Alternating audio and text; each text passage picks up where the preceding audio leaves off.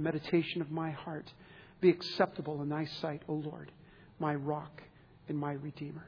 And all of God's children said together, amen. Amen. Be seated, please.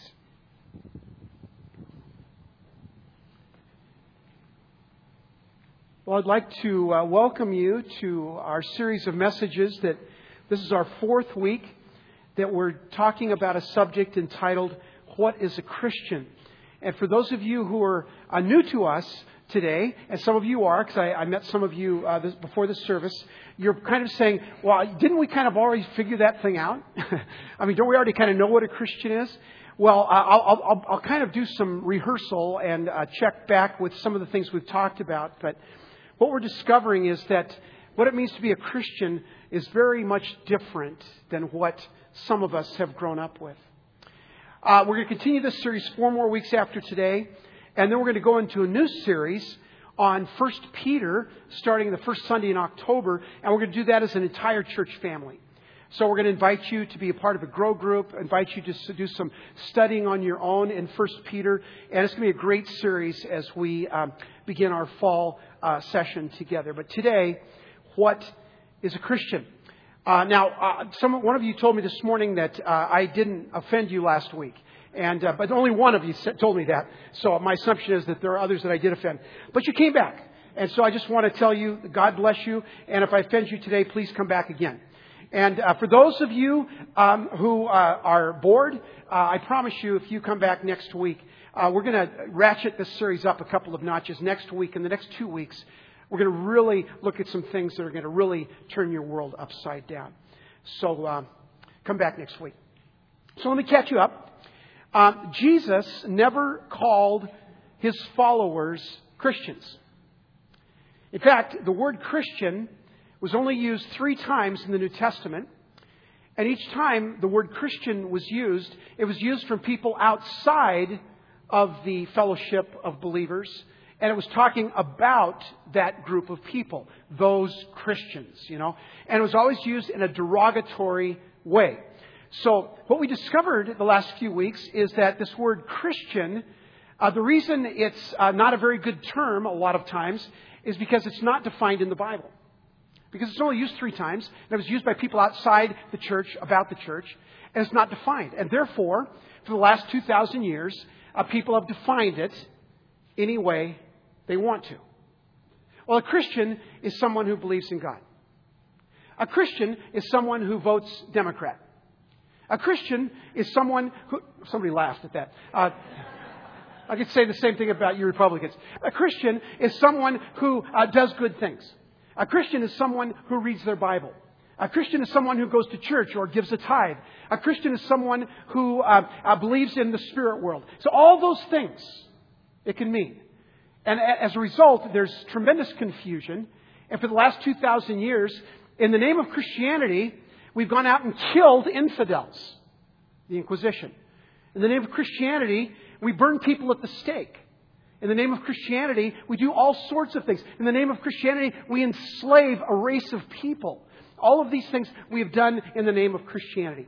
So what Jesus wanted us to recognize is that even though the word Christian is not a very good term, there is a term that He uses often, in fact, dozens and dozens of times, talking about those who are His followers, talking about you and I, those who are followers of Jesus today. And that term that He uses over and over again is disciple. This time I heard from the back row. Usually I just hear from the front row.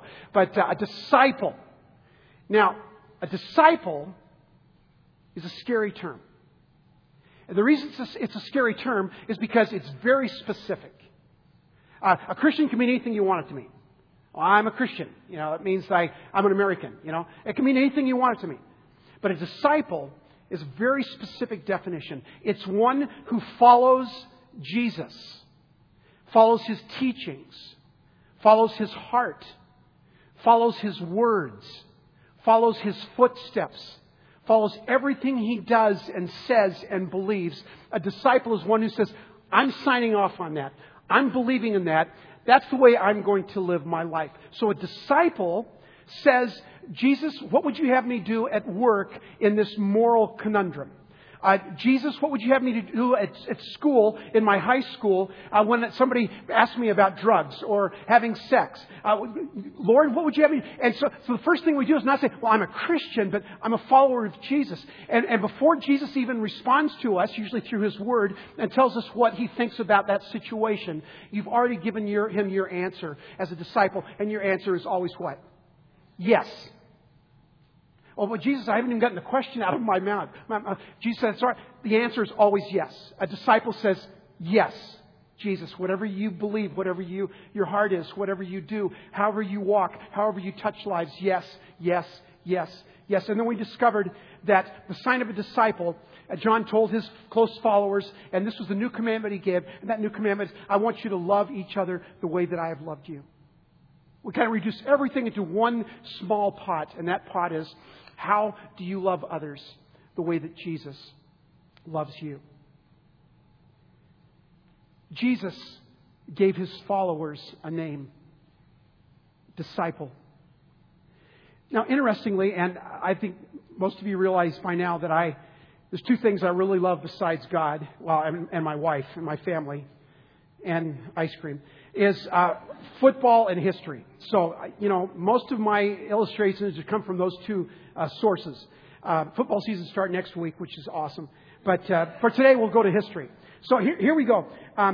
Jesus, when He was on the earth, it was kind of unintentional, but it happened. Jesus gave a brand to His people, to the disciples, to the followers. Not Christians. They weren't Christians. They were much more specific than that. They were disciples.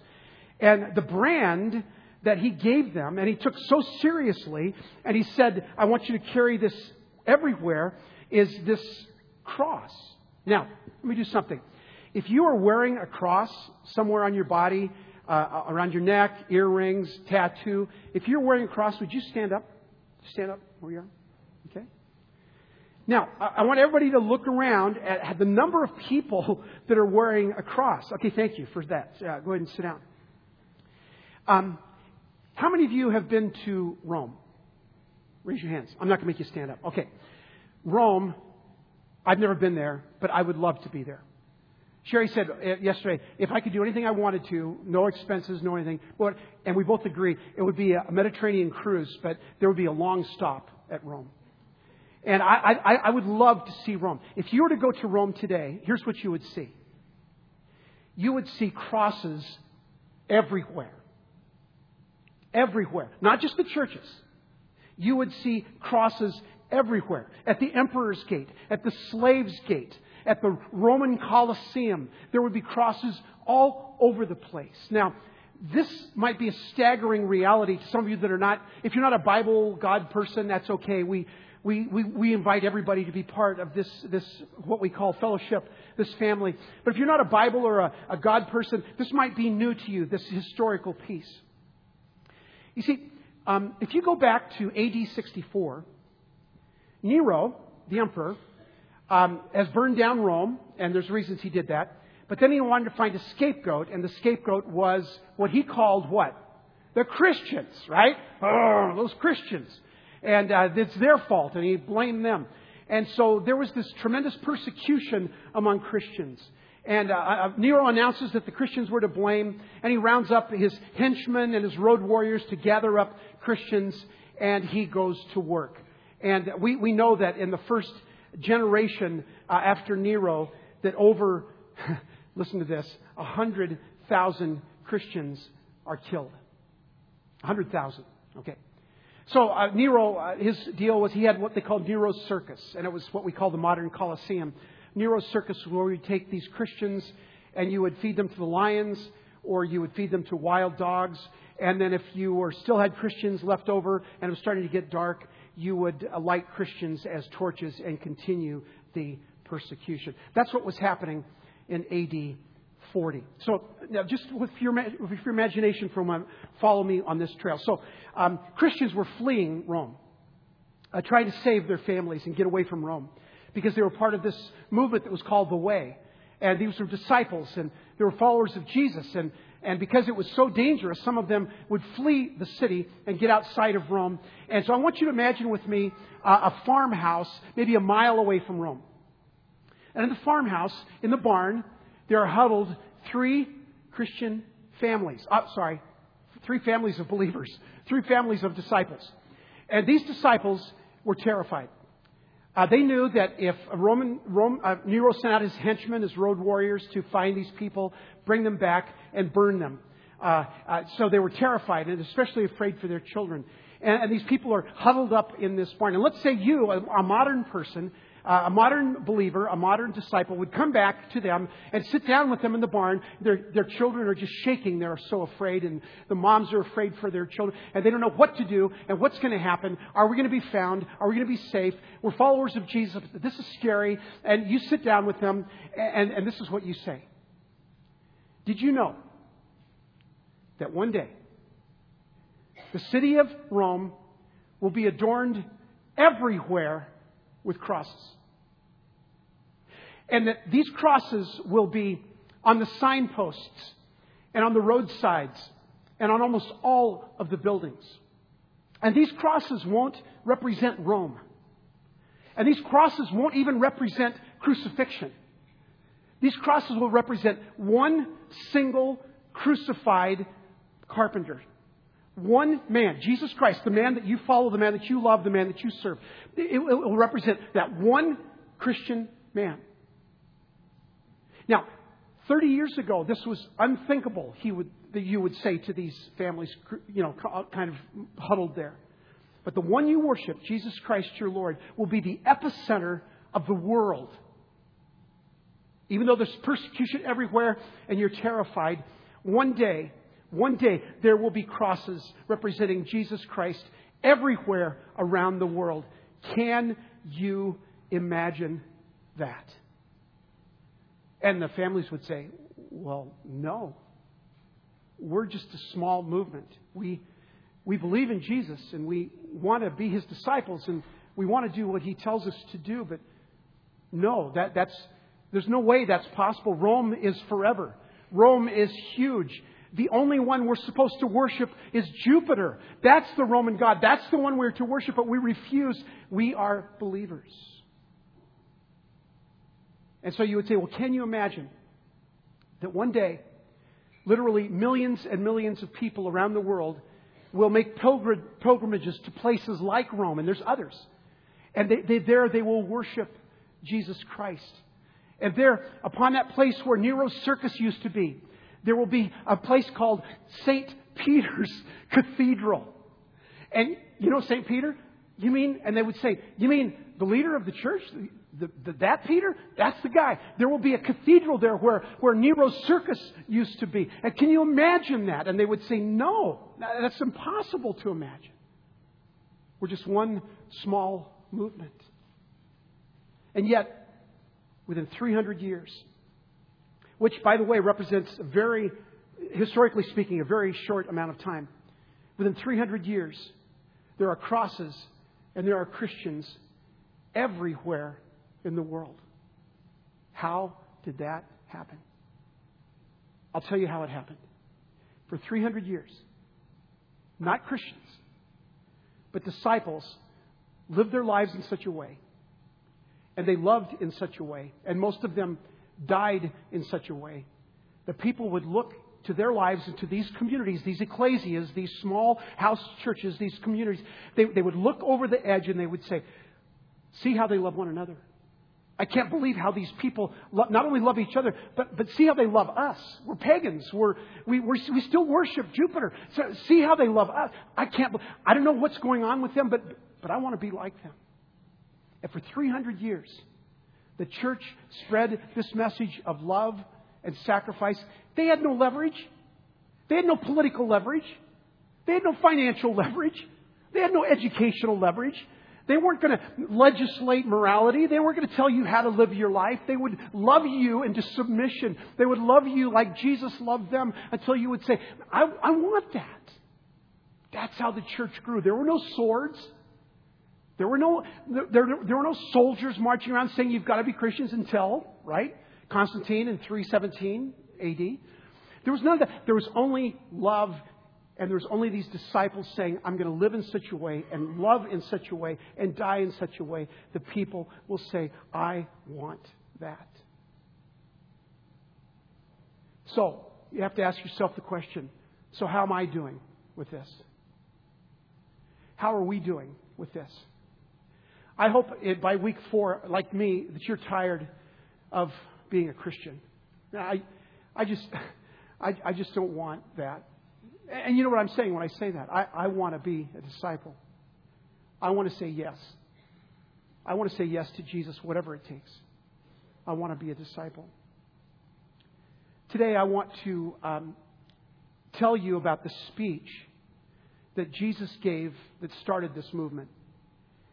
This was the speech that He gave that got everybody fired up. Everybody ready to go out and live and love and die in such a way that people would say, I want that. Disciples. This is His speech. Even before Pentecost, Jesus started getting the crowds aroused around this idea of how to live their lives for Jesus with Jesus' heart and His mind and His soul in their lives. How to be a follower of Jesus. This was a revolutionary, world-changing, listen, shut down the Roman Empire speech. That's what this was.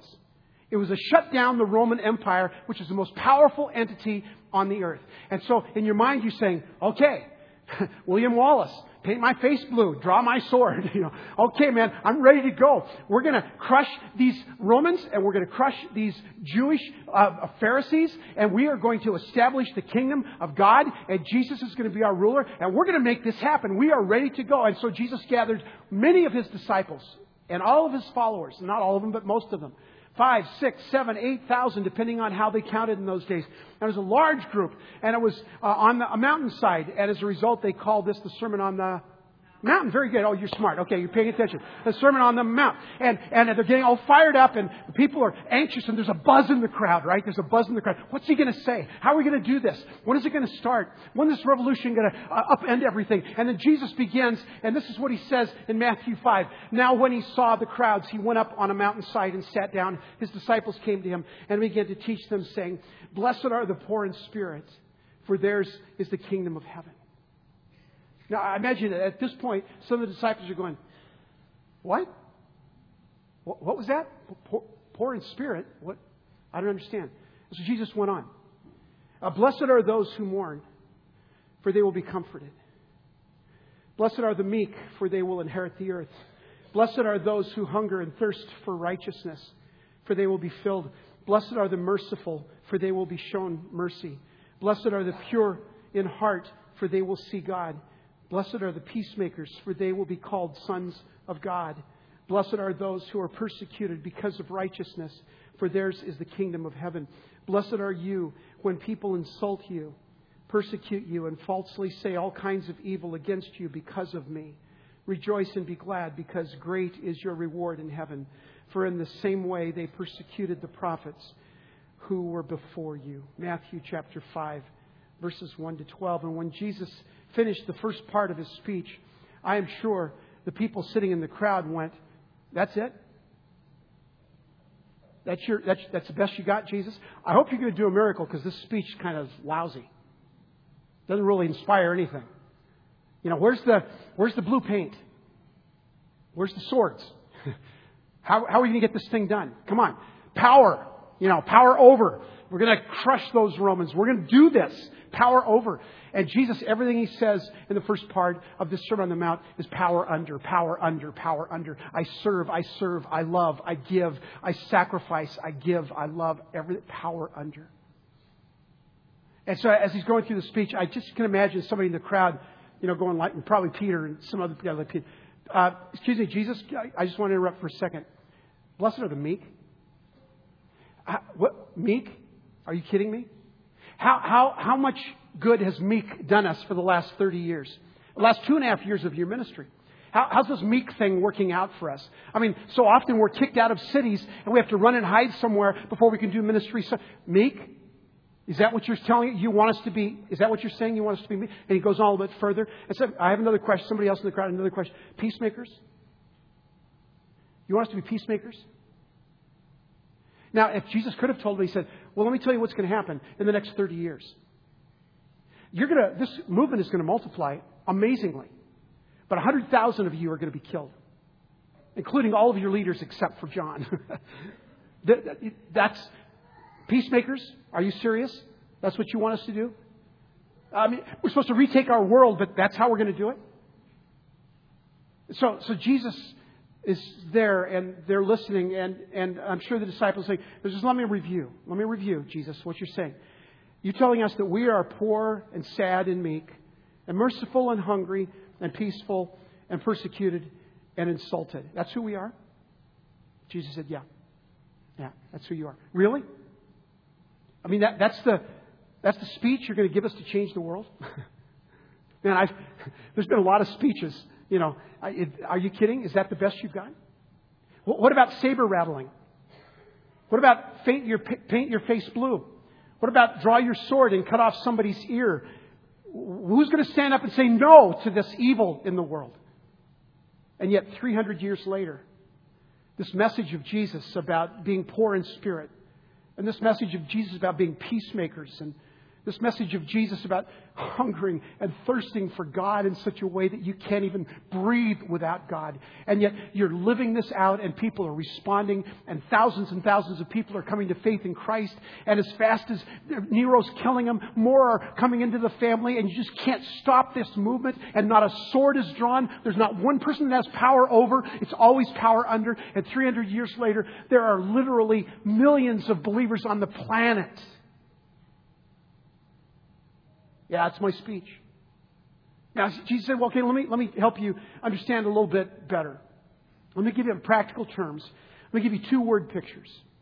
Because I want you to love the way I love. I want you to live the way I live. And I want you to die the way I die.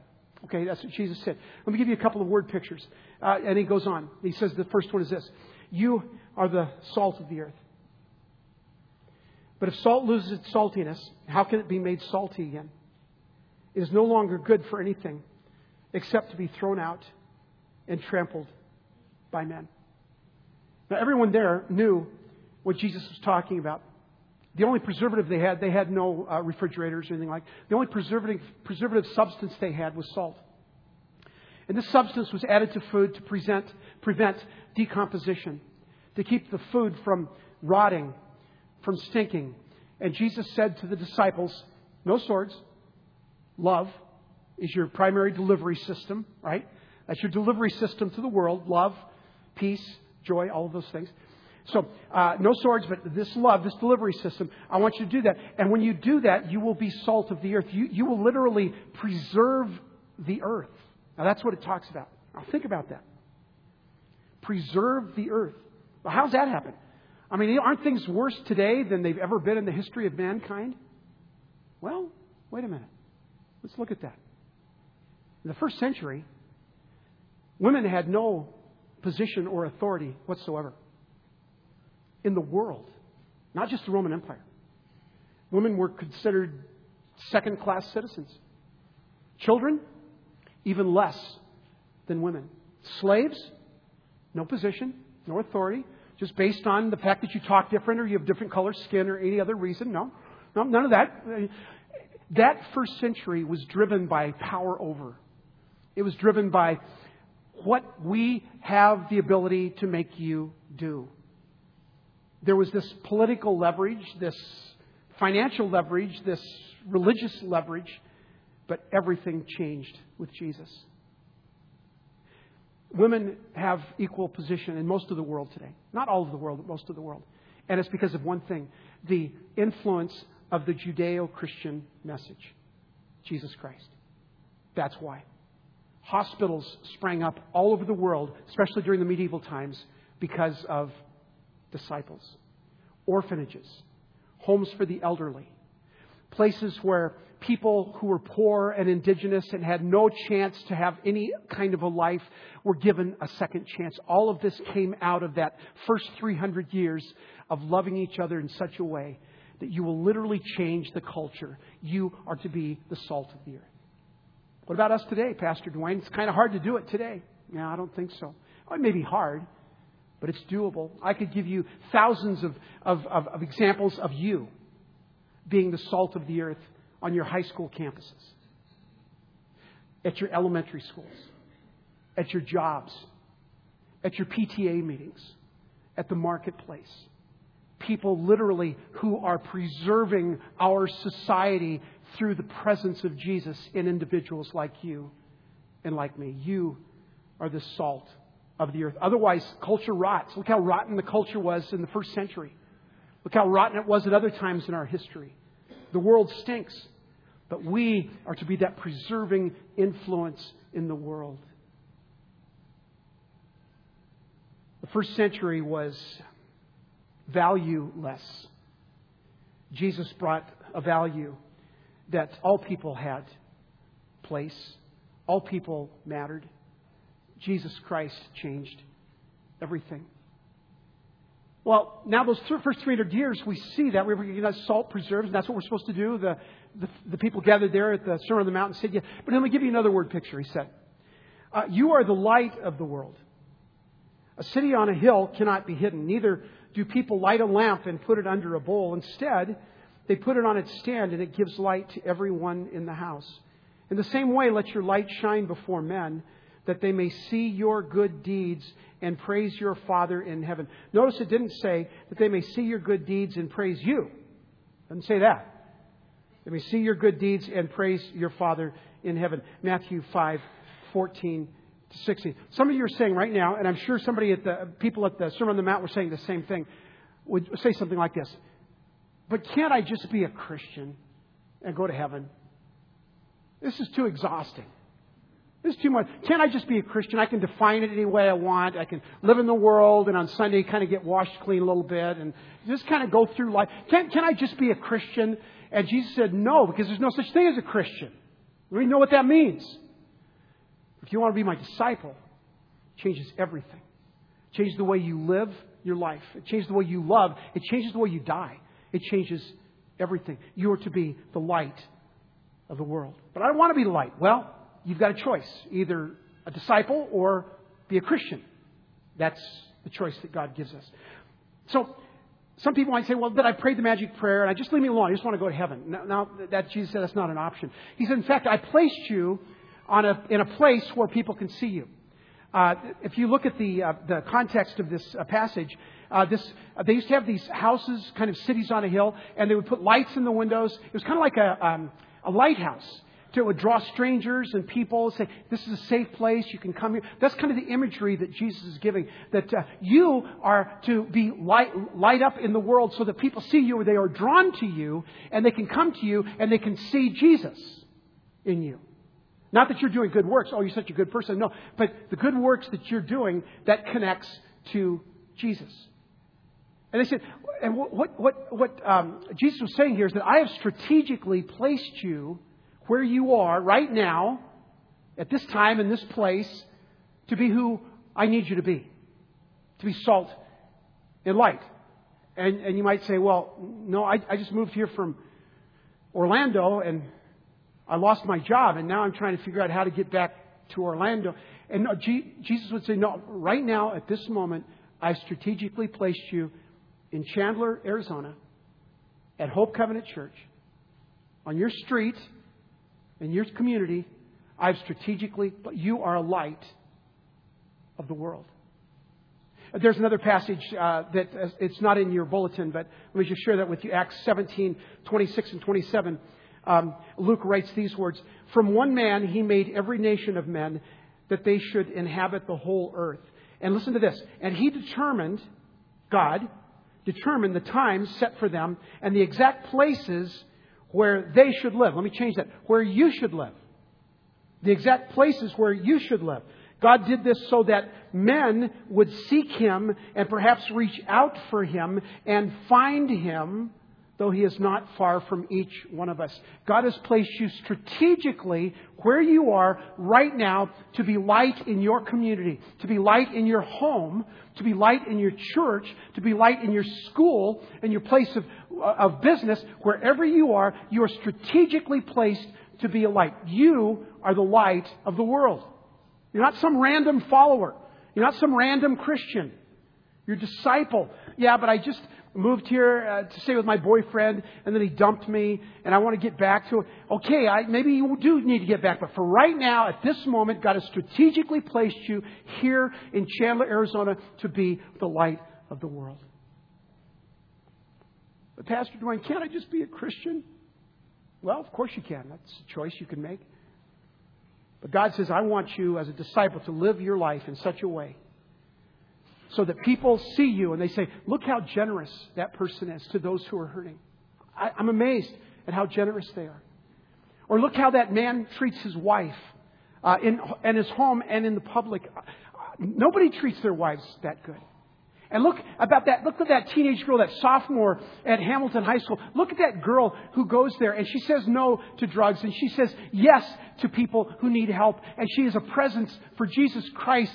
And Jesus said, you are the salt of the earth. You're preserving your culture at Hamilton High School.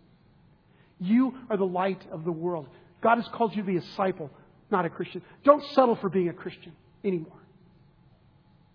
Live your life in such a way so that people peer over the edge of the church. And maybe they walk into our church and they look and they say, see how they love one another. And that's how you change the world. That's how the world is transformed. Not with a sword, not with politics, not with money. That's how the world is changed. Now, there's something else in that text about being the light of the world. It says that your good deeds, that there's a dot that is connected between you and God by the way you live your life. That's what good deeds talks about. The way you live, the way you love, the way you die. So that dot is connected between you and God. And if you're living your life well, that dot is connected. People look at you and they say, that must not be Rusty. That must be God. Because that's a connector that I'm seeing in his life. So it's not about you being a good person. We know that being good doesn't get you to heaven, right? We know that. It's about being a person in such a way that your life points to Jesus, that your love points to Jesus, that even the way you die points to Jesus. Everything points to Him. Now, some of you are great at this. We've invested in Streetlight, Maggie's Place, the homeless at Salvation Army, at all kinds of different ministries and outreaches and missions and everything. Many of you are really good at investing and inviting. But some of you are still saying, yeah, but I just want to be a Christian. I don't want to invite my neighbor to church. I'll come. I'll give my tithe.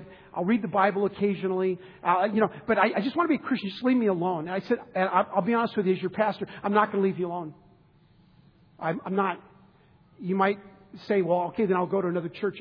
You know what? I don't want that, but I'm not going to leave you alone. God doesn't want Christians. He wants disciples. He wants people to say yes.